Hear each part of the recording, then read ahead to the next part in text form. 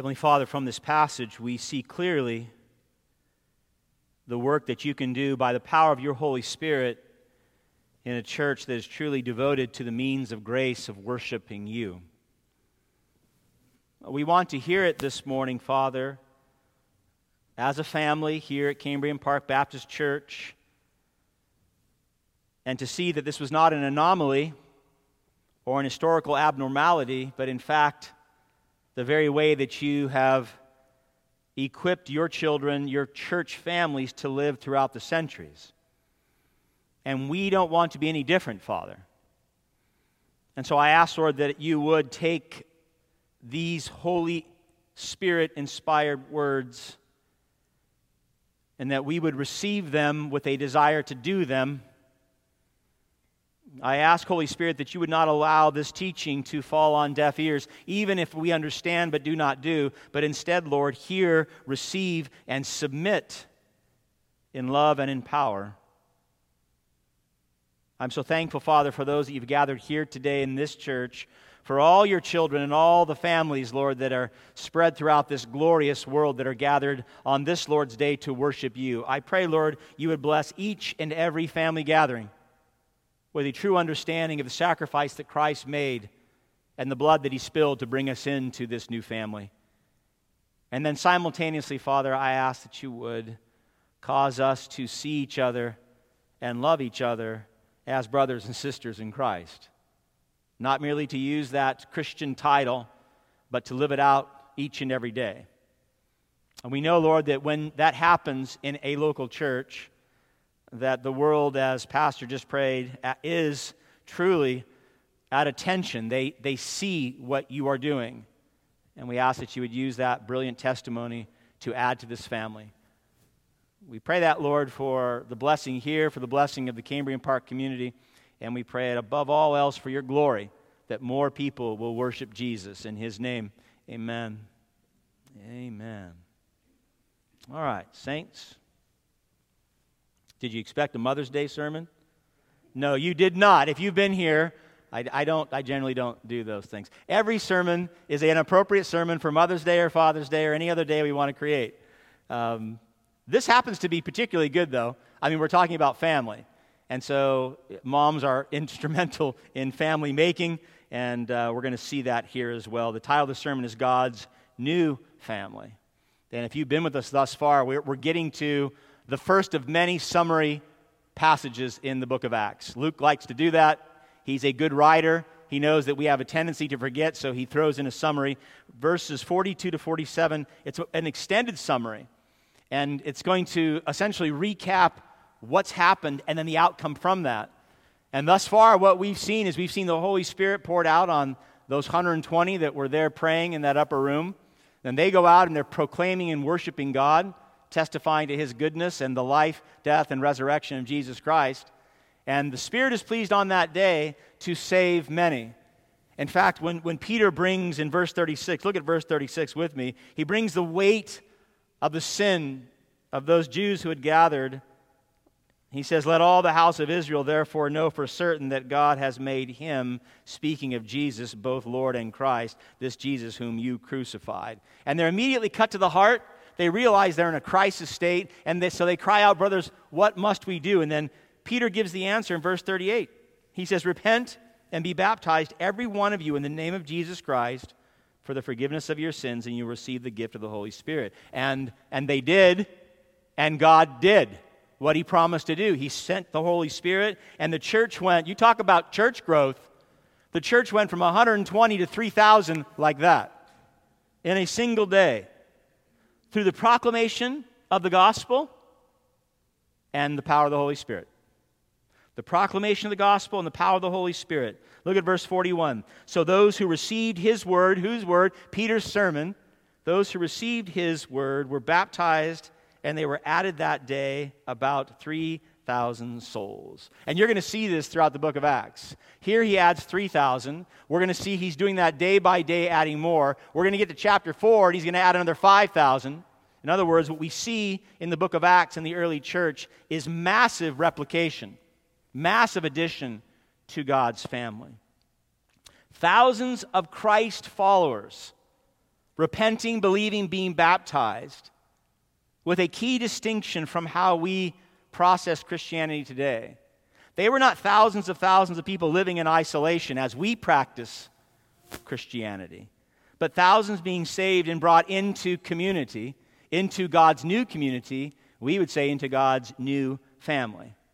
One author put it like this, describing the church in Jerusalem. Listen, he said, a saving relationship with God and a commitment to God's family were inseparable in the early church. One became a follower of Jesus, and the family of God took first priority in his life.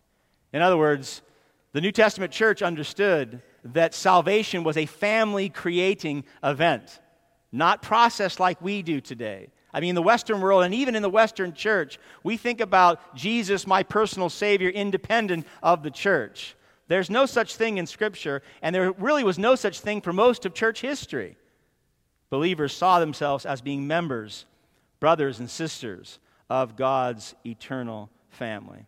So the question for us is how, when you live in a culture and even a church that advocates radical individualism and isolationism, how do we get a bearing on what this is supposed to look like? How do I know how to live as a spiritual family when the culture does not live as a family? Well, I'm so thankful that the Bible gives us an answer.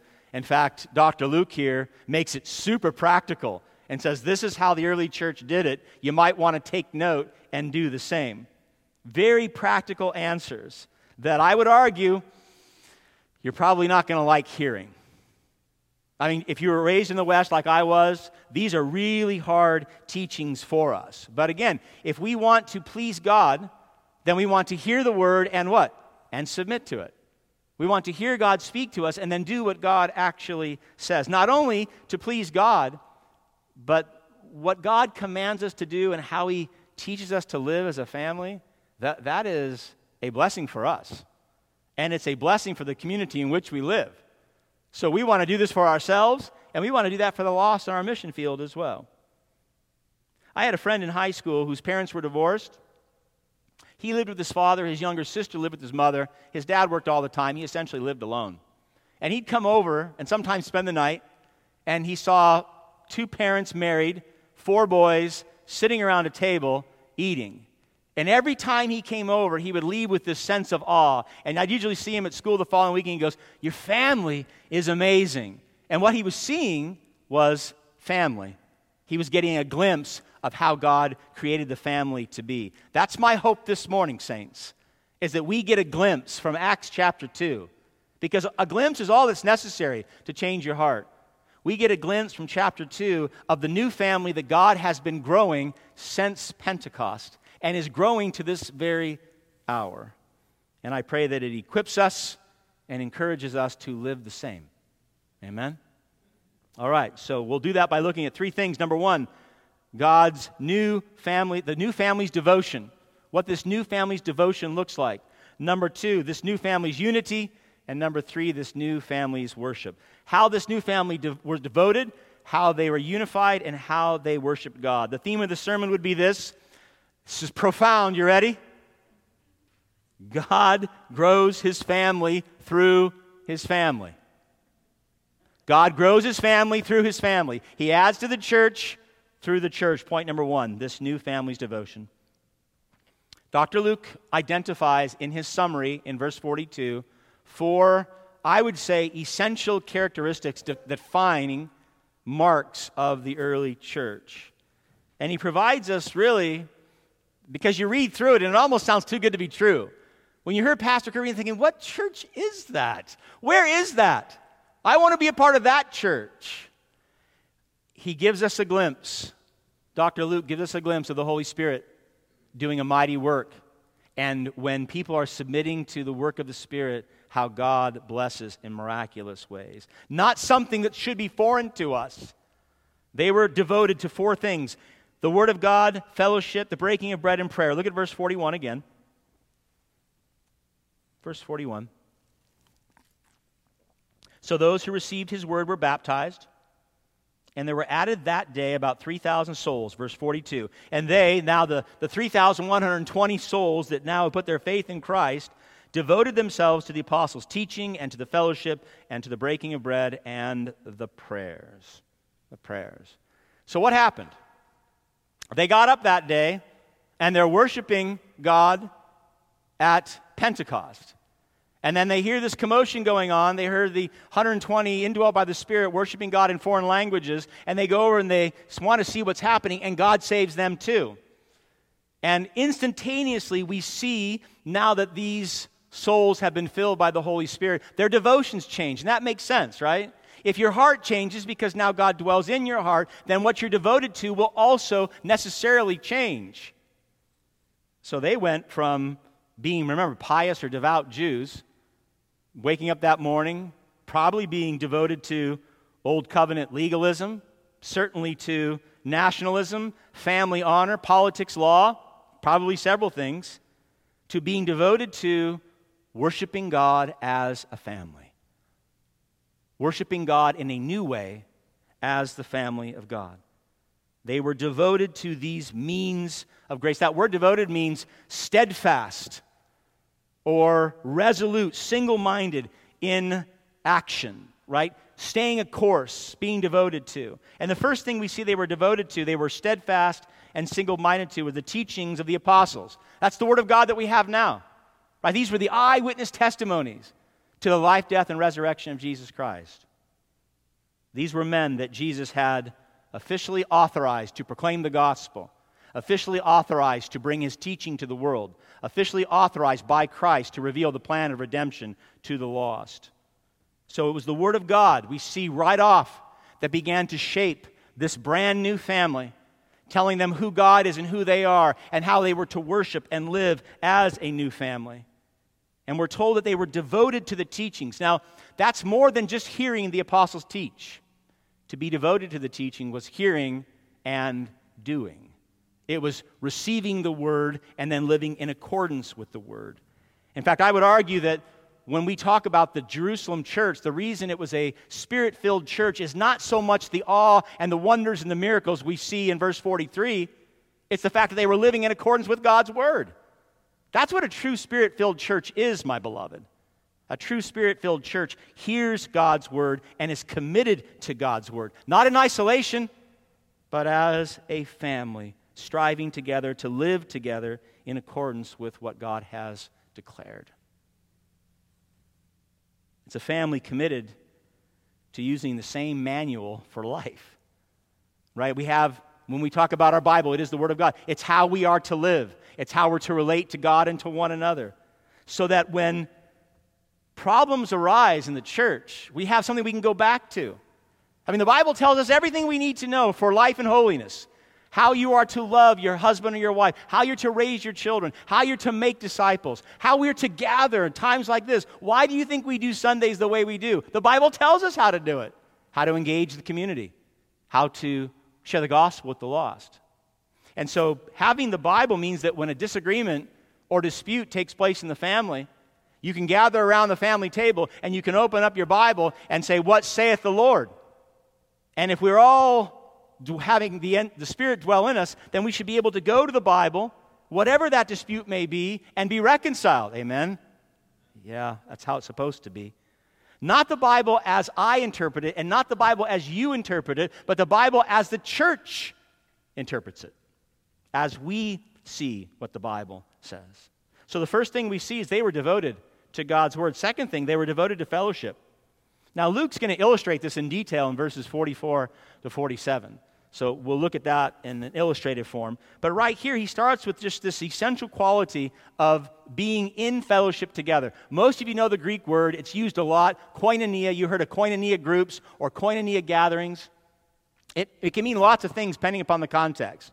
Partnership, community, unity. Here, though, one author put it like this, and I think it's perfect. He defines fellowship as the means to share with someone in something above and beyond the relationship itself. Did you hear that? Let me read it again. To share with someone in something above and beyond the relationship itself. So, for example, if you and your best friend in high school decide you're going to join the football team, joining the football team does not nullify your friendship. It actually should enhance it, because now you share with your best friend something above and beyond yourself. What is that? the success of the team.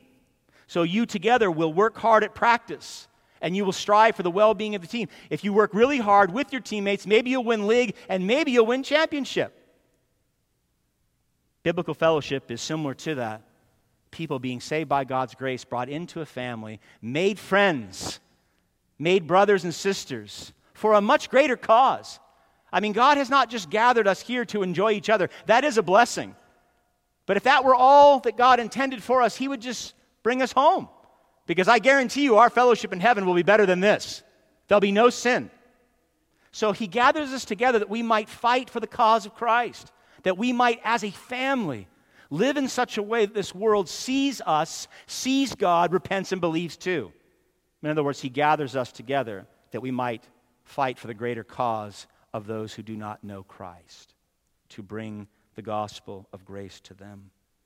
They were united to His word. They were devoted to fellowship. Third thing that Dr. Luke gives us is they were devoted to the breaking of bread. Verse 42 again, they devoted themselves to the apostles' teaching and the fellowship, to the breaking of bread and the prayers. The breaking of bread and the prayers, those are expressions of their fellowship, certainly aspects of their worship of God. The breaking of bread, you think, well, I thought that was just something Southern Baptists did. No, that goes all the way back to the first century. And it certainly includes the breaking of bread around the Lord's table, where we take the bread and the wine that represents the body and blood of Christ. And it also, then they had what were called love feast or agape meals, and they would gather, usually on the Lord's Day, and they would have a big meal, just like we're going to do right after the service. So we can call that our love feast. And they also, verse 46 tells us that they broke bread in their homes. So they were regularly engaging in hospitality. And you said, well, that tells me absolutely without question that the first church in Jerusalem was a Baptist church, because they were eating all the time. Baptist churches are always eating. You say, well, why is that? Is that just tradition? In part, yes, and in part, no. You see, I think that Southern Baptists, probably more than other denominations, get the fact that to share a meal with someone is sharing intimacy with someone. Certainly in the first century church, both the Jewish culture and the Mediterranean culture understood that when you had someone sit at a table with you and you were eating with them, it reveals some extraordinary things. I know today we eat and we just eat. And we say, okay, see ya. It revealed then equality. When you invite someone to a table in that time period, especially in the Eastern Mediterranean culture, you were seeing them as an equal. It called for intimacy, that you're saying, I'm going to break bread with this neighbor of mine. And it also testified to the approval. You didn't invite someone into your home to have a meal that you did not approve of. So equality, intimacy, approval were all taking place around this breaking of bread, around these many tables. And in the church, it revealed then and now the radical inclusivity of those saved by grace. Right? We know in the New Testament there was a great battle between the Jews and the Gentiles, and that Christ came to break that barrier down. But how much more so now? Every tribe, tongue, and nation, we call to repent and believe and come into the family of God, and then we say, sit down, let's eat together. Let's eat together in the name of Christ. Revealing, I think, probably better than most ways that we live, revealing to a broken and divided world that Christ and the power of the gospel actually brings unity and healing. Why don't we hear that on the 5 o'clock or 6 o'clock news? Here's the way to heal the nations. Here's the way to heal the races. Share the gospel of Christ. Bring them into the family. It's not much different today, my beloved. If you've opened up your home and you had a brother or sister into your home and shared a meal, those are just fun, glorious times. And then you see them on Wednesday, or you see them on Sunday, like, hey, how you doing? Yeah, you ate at my house. You ate at my table. Right? There's just a natural intimacy that comes. How much more so, listen, how much more so a neighbor that doesn't know Christ?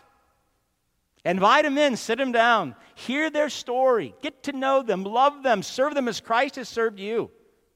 Oh my goodness, my beloved, in a culture that does not know hospitality, and we do not know hospitality. You want to talk about a radical expression of love? Break out the barbecue, throw on a burger, invite your neighbor, and see what happens. See what happens. People love to eat. People love free food, right? Most will say, yeah, we'd love to come, but we should be the ones inviting. Jesus Christ, Ephesians 2:4, he is our peace, Paul tells us, destroying the dividing wall of hostility with every people group. And we're the tip of that sword that brings that destruction of that wall that we might see unity in Christ. So this family was devoted to the Word of God. They were devoted to true fellowship. They were devoted to the breaking of bread. And last one, he tells us they were devoted to the prayers. In the Greek, the article is there. And that's kind of important because most of the commentators believe that they were being still devoted to the formal prayers in the temple.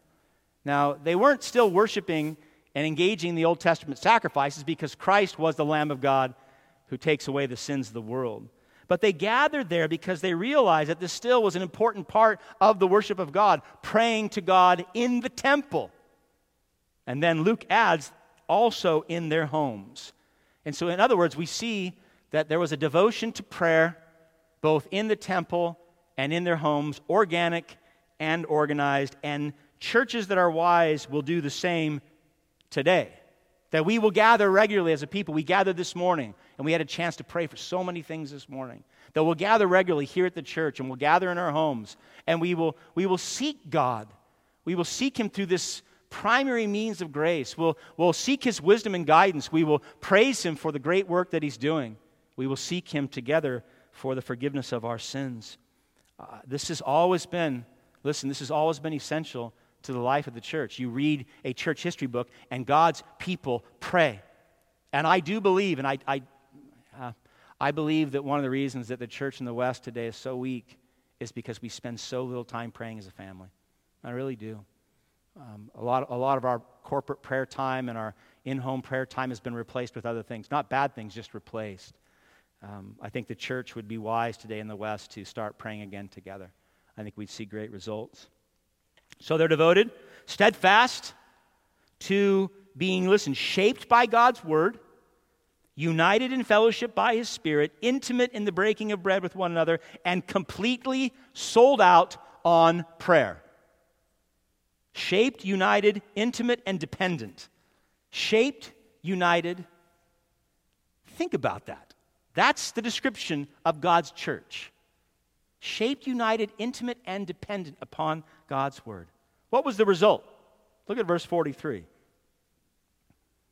And awe came upon every soul, and many wonders and signs were being done through the apostles. We're going to see more of that. Peter's going to give us the first healing we see in the book of Acts next week. And there are several that the apostles do. Obviously, the wonders and the signs were to testify to the truthfulness of the gospel, just as it was with Christ. But this verse, in verse 43, actually says, and awe came upon every soul in relationship both to the family that God was creating and the works He was doing, the miraculous works. In other words, the product of their new community brought awe and wonder. They were seeing strangers love each other as brothers and sisters in Christ. They were engaged in means of graces and being devoted to things they had never been devoted to before. My beloved, might this be why there's so little awe and wonder in the church today? So little awe and wonder. Not because the wonders and signs have ceased, and I believe that they were appropriate for that time, but because so much of our faith, whether we want to admit it or not, is lived out alone. We are lonely, individualistic Christians, rather than living as this Acts 2 Spirit-filled family. How different? How different would the Western Church be? How different would Cambrian Park Baptist Church be if our DNA was Acts chapter 2, verses 42 to 47? If we said, yes, amen to this, most of you have not disagreed thus far. I mean, you're not going to bring up a major theological disagreement and say, no, that can't be true. Maybe just living in accordance with our church covenant so that when people come here, they see a Spirit-filled church. Not because we're doing signs and wonders, but because we're what? We're hearing and doing God's Word. We're living in intimacy as a fellowship of brothers and sisters in the family of God. We are breaking bread all the time, and we do break bread a lot. And we pray, and we pray, and we pray. I imagine that someone coming in and seeing a church like that would say, this is different. This is different. The Jerusalem church, by God's grace, was not an aberration, and it was not an historical anomaly. It is a model given to us to follow. Not pragmatically, not do X, Y, and Z, and here's the result, but to live in love for one another and for Christ like this. It's a model because, listen, we can say what they knew to be true. Christ is seated upon the throne. The Holy Spirit dwells in us. We are God's new family placed here in Cambrian Park. So the only reasonable explanation, I would say the only reasonable response to such a radical declaration of the exaltation of Christ and the indwelling of the Holy Spirit and we being a new family is to live differently, to live as this family that we are. See, it's not how you live that makes us a family. It's Christ who makes us a family by uniting us through his blood. The question is, will we live as the family that we truly are? No longer enemies of God, no longer Christians saved and living in isolation. That's not the biblical model. But forgiven by God completely in Christ, indwelt by the Holy Spirit completely in Christ, and then added to the family of God. No greater title do you possess, my beloved, than brother or sister in Christ. No greater title. Living as a family and testifying to the world in our love for each other. Setting the world on notice. There's a different way to live and there's a different way to love. And if you're lonely and you weren't raised in a healthy family and you're from a single-parent home, there's a place you can come and experience true family and true love that comes directly from the throne of God. Lots of people will want to have that. I know I did before I came to saving grace. The gospel has the great power of turning our enemies into our friends and our strangers into brothers and sisters in Christ. What a thought. The gospel has the power to take your enemies and make them your friends and have strangers who you do not know become brothers and sisters, blood bought into the family of God. What a message for the world today. What a message. What better message could we give the world today in light of all the division, real and unreal, that we constantly hear? The gospel of Jesus Christ. Okay, so number one, they were devoted to the means of grace that reflected their new family life. Number two, this new family's unity. So Luke's summary of family life, I guarantee you, seemed radical even to the Jews at that time. This was crazy intimacy. This was unity and love that went way beyond the Jewish culture, even those pious Jews that had gathered that day. Now, you fast forward to the church in 2021, this is unheard of. I mean, this is not only radical. Most hear this type of teaching, and we say, that's a direct attack on my rights as an American. What are you telling me? I can't be radically independent. I don't have absolute freedom and personal autonomy and self-choice and self-sufficiency and self-exaltation and no accountability. That's what the Bible says. For your good. For your good. See, the great lie that's been perpetuated now for a couple hundred years is that you can live your life all alone and truly be satisfied both in self and with God. Not true. You were created a communal creature. You are a communal creature. You were created and saved into a community of believers. So this isolationism that we're trying to put on our feet as a shoe does not fit, never will, never has. And so these verses in 44 to 47, and I say this in sincerity, only by the power of the Holy Spirit will you listen and not go, oh, no way am I doing that. By the power of the Holy Spirit, you need to hear it, and by God's grace, receive it, and say, oh, that is good. That's good. I want to live like that. I want to be part of that type of family. So Luke gives us here a picture of a family that's truly united, that has familial solidarity. They are one. Their purpose is one. Their possessions are one. Look at verse 44. These, my beloved, these are intended to be extreme statements. Verse 44, all who believe, that's now the entire church, 3,120 plus people, were gathered together and had, what's that say? All things in common. Pause. They had all things in common. And then in verse 45, and they were selling their possessions and belongings and distributing the proceeds to all as had any need. And now we've tapped into the Western idol, right? Now, it's one thing to say we have all things in common, but don't touch my pocketbook. I'll have all things in common, my brothers and sisters, as long as you leave my bank account alone. The Greek literally says this. It says, all who believed were together the same. Not all together the same. Paul makes that very clear in 1 Corinthians chapter 12. Listen to what he says. The body does not consist of one member, but of many, and that all the members of the body, though many, are one. In other words, every single person saved by grace is saved as an individual, uniquely gifted, personal relationship with Jesus Christ. This doesn't deny any of that. But upon your being saved, with all the gifts now being poured out on you, you're brought into this great family of God. And you no longer are to live that autonomous life. You are to live for the good of the whole, for the good of the family, which is also your good too, because your identity is now tied into the family. You see, my beloved, the early church realized quickly, and it would behoove us to realize it too, that the glorification of God and the outworking of the gospel is not and never has been a one-man show. Not even Jesus, who you could say if there's one person that it could be a one-man show, it would be Christ, but it wasn't Christ. It was Father, Son, and Holy Spirit. And therefore, it cannot be for us. You can't say, I'm saved by grace and I'm going to live alone. One author put it like this. He said, one person alone, no matter how gifted, cannot play a Beethoven symphony, act a Shakespearean tragedy, or compete against another team. Now, our culture gets that. If you went to see the San Francisco Symphony and you went to see Handel's Messiah and you had one person on the stage, you'd probably leave and ask for your money back. That's a symphony. Lots of people, lots of parts, lots of voices.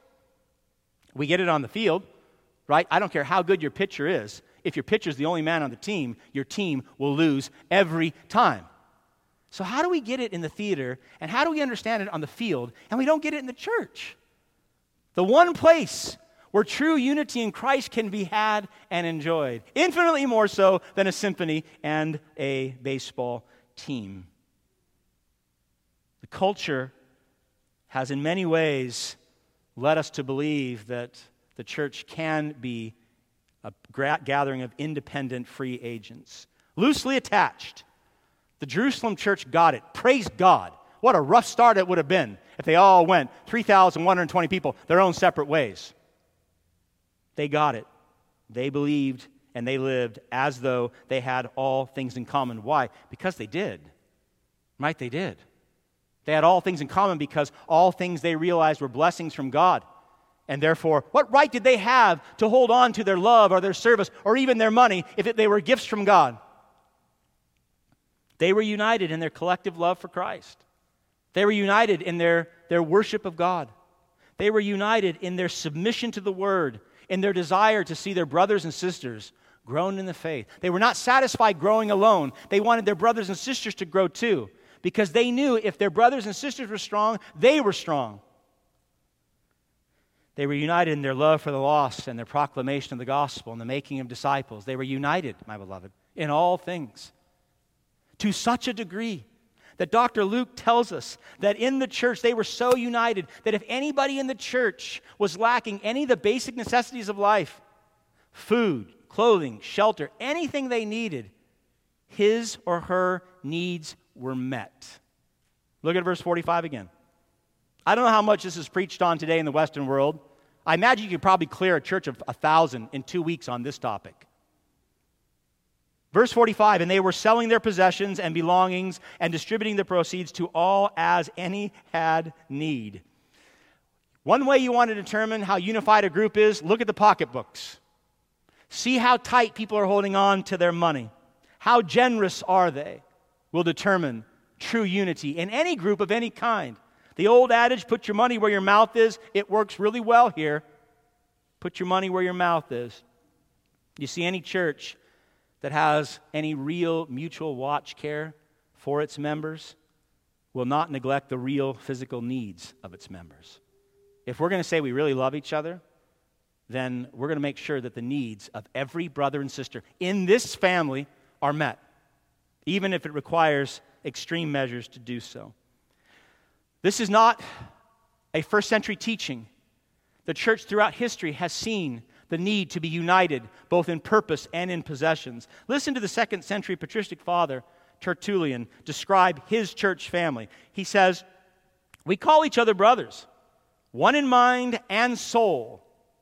We do not hesitate to share our earthly goods with one another. All things are common among us, but our wives." That's biblical. They shared everything except their spouses. Why'd they do that? They were family. They were family. They understood that. They saw the love there. My beloved, this is not Marxist, communist, socialistic theory. This is not democratic socialism, which is oxymoronic, by the way. Can't have those two terms coincide. Those are top-down, government-enforced redistribution of income. This isn't even charity. We talk about benevolence in the church. This is not even benevolence. You know what this is? This is a family living as a family, saying, I got a brother or sister in need. I'm gonna help them out. Why? Because that's my brother or sister. That's what families do. That's what healthy families do. I'm one of 4 boys. My brothers are old like me. If any one of them called me at any time and said, I have a particular need, instantaneously it would be met. And I have no doubt if I called them, the exact same thing would happen. Why? They're my brothers. That's just simple, right? How much more so in the body of Christ? I'm bound to them biologically through my parents. How much more so those bound by the blood of Jesus? Blood-bought brothers and sisters in the family of God. I would say more so. In fact, I would say that if one of my brothers came to me in need and you came to me in need and I only had $100, it would go to you first because you are my spiritual family. You are my spiritual family. This costly sharing of our time and our resources truly does reflect the degree to which we really love each other, doesn't it? It's when it costs, it's when it hurts. Because we all know that money is far more than a medium of exchange. We know that money and how we spend it reflects our hearts. It reflects what we're passionate about. And it certainly will reflect the degree to which we truly love each other in the body of Christ. John said this in 1 John 3:17. Listen, he said, if anyone has the world's goods and sees his brother in need, yet closes his heart against him. Listen to what he asks. He says, how does God's love abide in him? The answer is it cannot. It cannot. If God's love abides in you and your brother or sister in Christ is in need, you'll meet that need. You'll do everything you can to meet that need. It means that, my beloved, if we're a family, then we will have all things in common. We will share lives. We'll be intimate. Even our possessions. Okay, so we've seen 1, the devotion in God's family. Number 2, the supernatural unity in God's family. Can I show you one more before I close? I got one more. This new family's worship. Oh, how they worship God. My goodness. Look at verse 46. Verse 46, and day by day, attending the temple together and breaking bread in their homes, they received their food with glad and generous hearts. Again, more food, more tabling, more eating, so glorious. I don't even really like food that much, but I love the intimacy that comes from a meal. Dr. Luke reveals 2 locations of worship. Did you notice that? In the temple and in their homes, in the temple courts and in their homes. So, well, why would they... If they're not engaging in the old covenant sacrificial system, why are they still gathering in the temple? We know they're praying in the temple because up until the destruction of the temple, and probably actually much earlier, prior to 70 AD, they realized it was still a place of worship. It was still a house of worship. But it was also, you need to know this, it was also a very strategic place for the proclamation of the gospel. The temple grounds comprised about 35 acres where people could gather. By the thousands they could gather. Not only could they gather there, but it was the primary place for devout Jews to gather. And of course, it was the devout Jews that were to receive the gospel of Jesus Christ first.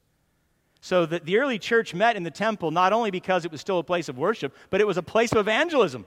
They would go and they would pray and they would proclaim the gospel, and day by day people were being saved.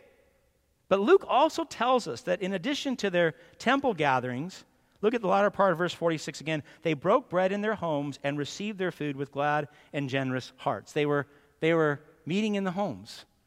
Now, at that time, even a large home, 50 people would have been about max in a large, wealthy home. The average home then in the Eastern Mediterranean culture was 10 to 15. And you say, that's almost the exact right size for a small group. It is. Small groups, community groups. In other words, we see this great parallel of the first century worship and our worship today. They gathered in the temple and they gathered in their homes. We would want to do the same if we're going to try to parallel this. Both proved effective means. They gathered like this, they gathered in the public, and they gathered in their homes. It was effective then, and for churches that have been sensitive to this, it's been effective for 2,000 years. Small groups, by the way. Community groups are not a new contemporary Western church invention, unless you think that Pentecost is a contemporary invention. Temple and homes, look at verse 40, latter part of verse 47, praising God. They were worshiping in the temple and the homes. They were praising God. They were also having favor with all the people. Now that is a fascinating thought.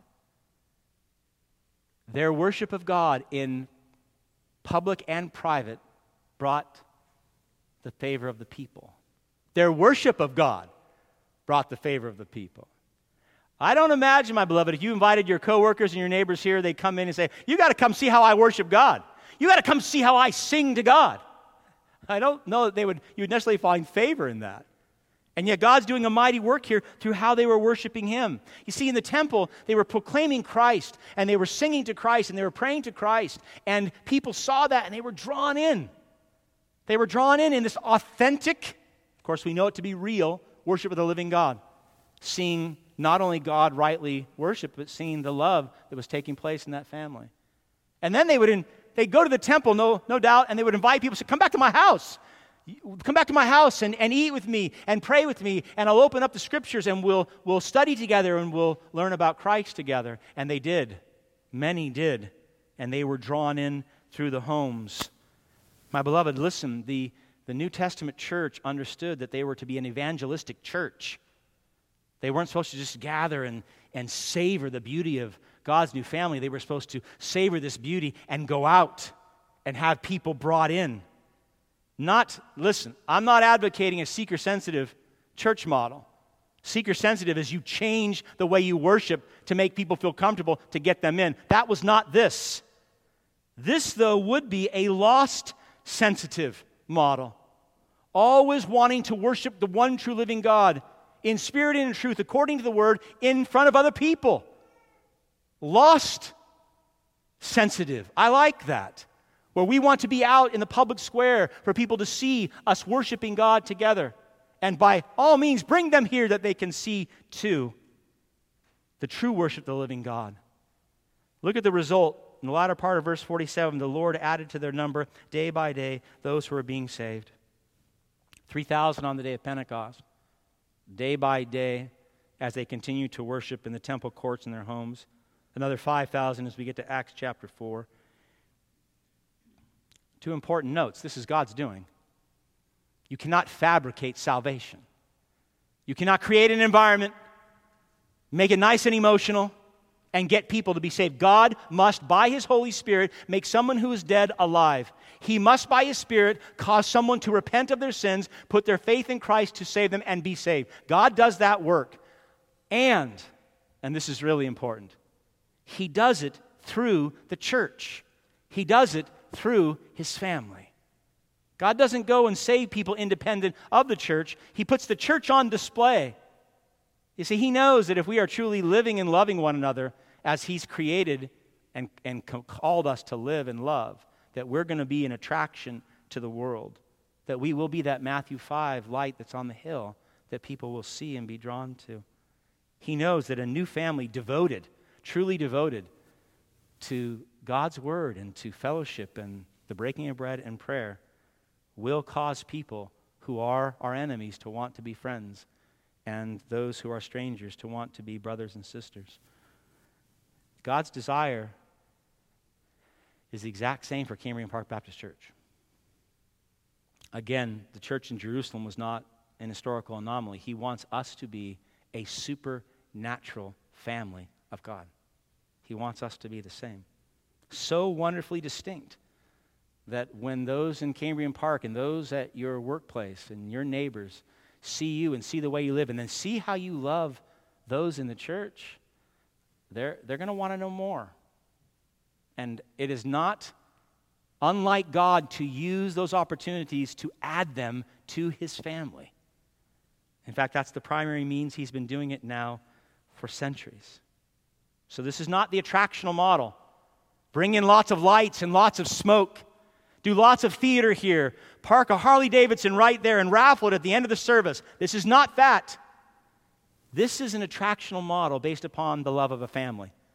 This is an attractional model that is biblically mandated and works. A family so in love with Christ and so in love with one another that the world sees it and wants in. It's a family where sins are committed. This is not a perfect family. We're still sinners saved by grace. But it's a family where sins are committed and forgiveness is quickly sought and quickly given. Why? Because we've been forgiven by Christ. It is a family, I do believe, that is in hot pursuit of holiness, where prayer is natural, where intimacy is expected, where God's word just rolls off our tongues because we're so saturated by it. He added to their numbers then, and I believe that a church that is faithful in the power of the Holy Spirit, out of their love for Christ to live like this, he'll add to today. He added also because they were faithful in their worship of him. Public square, in their homes, they were faithfully worshiping God as missionaries. Remember, they took very seriously Jesus' call for them to be witnesses. So they were witnesses. They said, we want to be witnesses everywhere we are. We want to be witnesses when we gather here. We want to be witnesses in our neighborhood. It was pleasing to God to grow his family by bringing sons and daughters to a healthy family. And now that makes sense, right? I mean, we understand that just as Adam and Eve were commissioned to be fruitful and multiply and subdue the earth, every single Christian is called to the same. Not just your biological family, but as brothers and sisters in Christ, we are to be fruitful and multiply by having Christians added to the family here. God loves the thought of his family growing. God wants a bigger family. And that means, my beloved, when we go out to the farmer's market on Saturday, I think they met 26 people this past Saturday. It's incredible. When we go out to Planned Parenthood and we testify to the gospel of Christ and we cry out for moms not to murder their babies. When we go to the parks and we talk to people at the parks. When you say to your neighbor, hey, I know I haven't spent much time with you, but I'd like to get to know you better. Come on over to my house on Friday night and I'll throw some burgers on the barbecue. All those things, my beloved, are the means by which God uses to add to his family. And he wants to add to his family. He wants his church to grow because the more saints that worship Christ, the more glory Christ receives. That's what we want to. Why wouldn't God do the same today? Why wouldn't he add to this church or any church that was serious about worshiping him? I mean, our secular adoption agencies go to extreme measures to place children in their homes. I believe that God is concerned about where his children end up. And I believe that a church that's healthy, that's truly pursuing and loving Christ, will be a place that God wants to bring his children to. It's the testimony we want as a church. One author said it like this. She said, how we live together as the family of God is the most persuasive sermon we will ever get to preach. Amen to that. How we live together as the family of God is the most persuasive sermon we will ever get to preach. The best sermon you've ever heard throughout church history does not compare to a church living as a family testifying to the power of Jesus Christ. It does not. It does not. And that's nothing against the great preachers throughout the centuries. The way of life that Dr. Luke is talking about in Acts chapter 2 is so contrary to the radical individualism and self-exaltation of our culture. It's just almost the opposite. That way of life by the culture, it's been tried, and it ends always in disappointment, loneliness, and death. Not this new family. This new family that Christ is creating, it offers hope to all people. Hope that you can, through repentance and faith, be forgiven by Jesus. That you can be saved from the sins that you've committed against a thrice holy God. Hope that in that forgiveness you will not only be brought into the presence of the Father, Son, and Holy Spirit, but that God says, I'm going to give you the greatest gift in the world. I'm going to give you my Holy Spirit to dwell in you now and forever. And then in that Spirit, enjoy sweet communion with God and the ability to overcome your sins. Yes, even the sin of radical individualism, even the sin of total personal autonomy, the power of the Spirit can quench today and make you part of this family. It's the hope of being made a son or a daughter of God the Father and a brother or sister of Jesus Christ. The hope of experiencing the love in God's true family. Now and for all eternity. You know, that's the good news. If you are part of the family of God, you're not going anywhere. We're all going to end up in the same place together. Might as well get along now, right? The gospel offers hope to a culture that does not know the love of family. Doesn't know it. It offers hope when we live in a countercultural, gospel-saturated way. The world can see God's love, they can hear God's message, and they can be added to the family too. I don't know about you, I love big family dinners. And we had a chance 2 Thanksgivings ago to have every member of my family sit around my parents' table. And the table was long. And I thought, my goodness, what a blessing. What a blessing.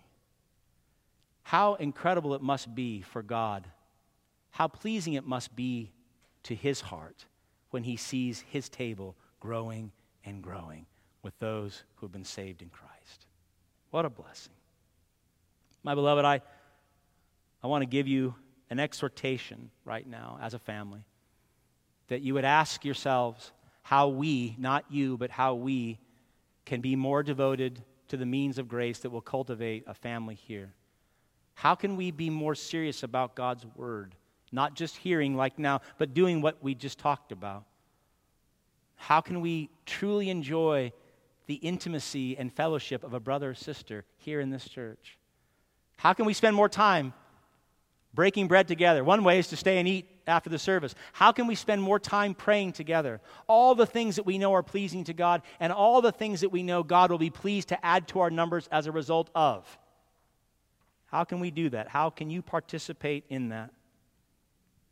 We want to be faithful in these means of grace because, first and foremost, it pleases God and brings Him glory. But I also want to be faithful. I want our church to be faithful because I do believe that God still can do a mighty work here in this very dark place, that Cambrian Park is not utterly lost, that there are many souls right around this church this very morning, maybe still in bed, that a year from now we can add to this family if we get to know Him and share the gospel and pray that God would save them. Amen? Let's pray.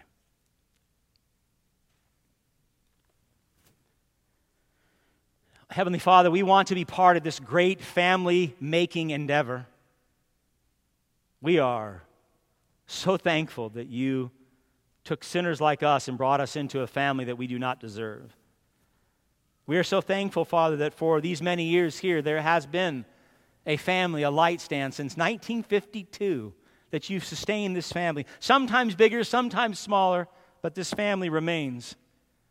Lord, I ask that You would grow it. Oh my goodness, Father, overwhelm us by adding to this church. Not Christian going from church to church, but unsaved being made alive and coming into the family of God. All of us know so many who do not know Your Son. Lord, cause us to pray for them because we know the Spirit must do a work. Open our mouths that we might proclaim to them, that the Spirit might do His work. Father, we're asking for nothing less than what You expect Nothing less than what is normal for a Spirit-filled church living as the family of God. I pray, Lord, that we would see the work you did in Acts 2 and desire to live the same. For the blessing of this church, for our community, and for your glory. In Christ's name, amen.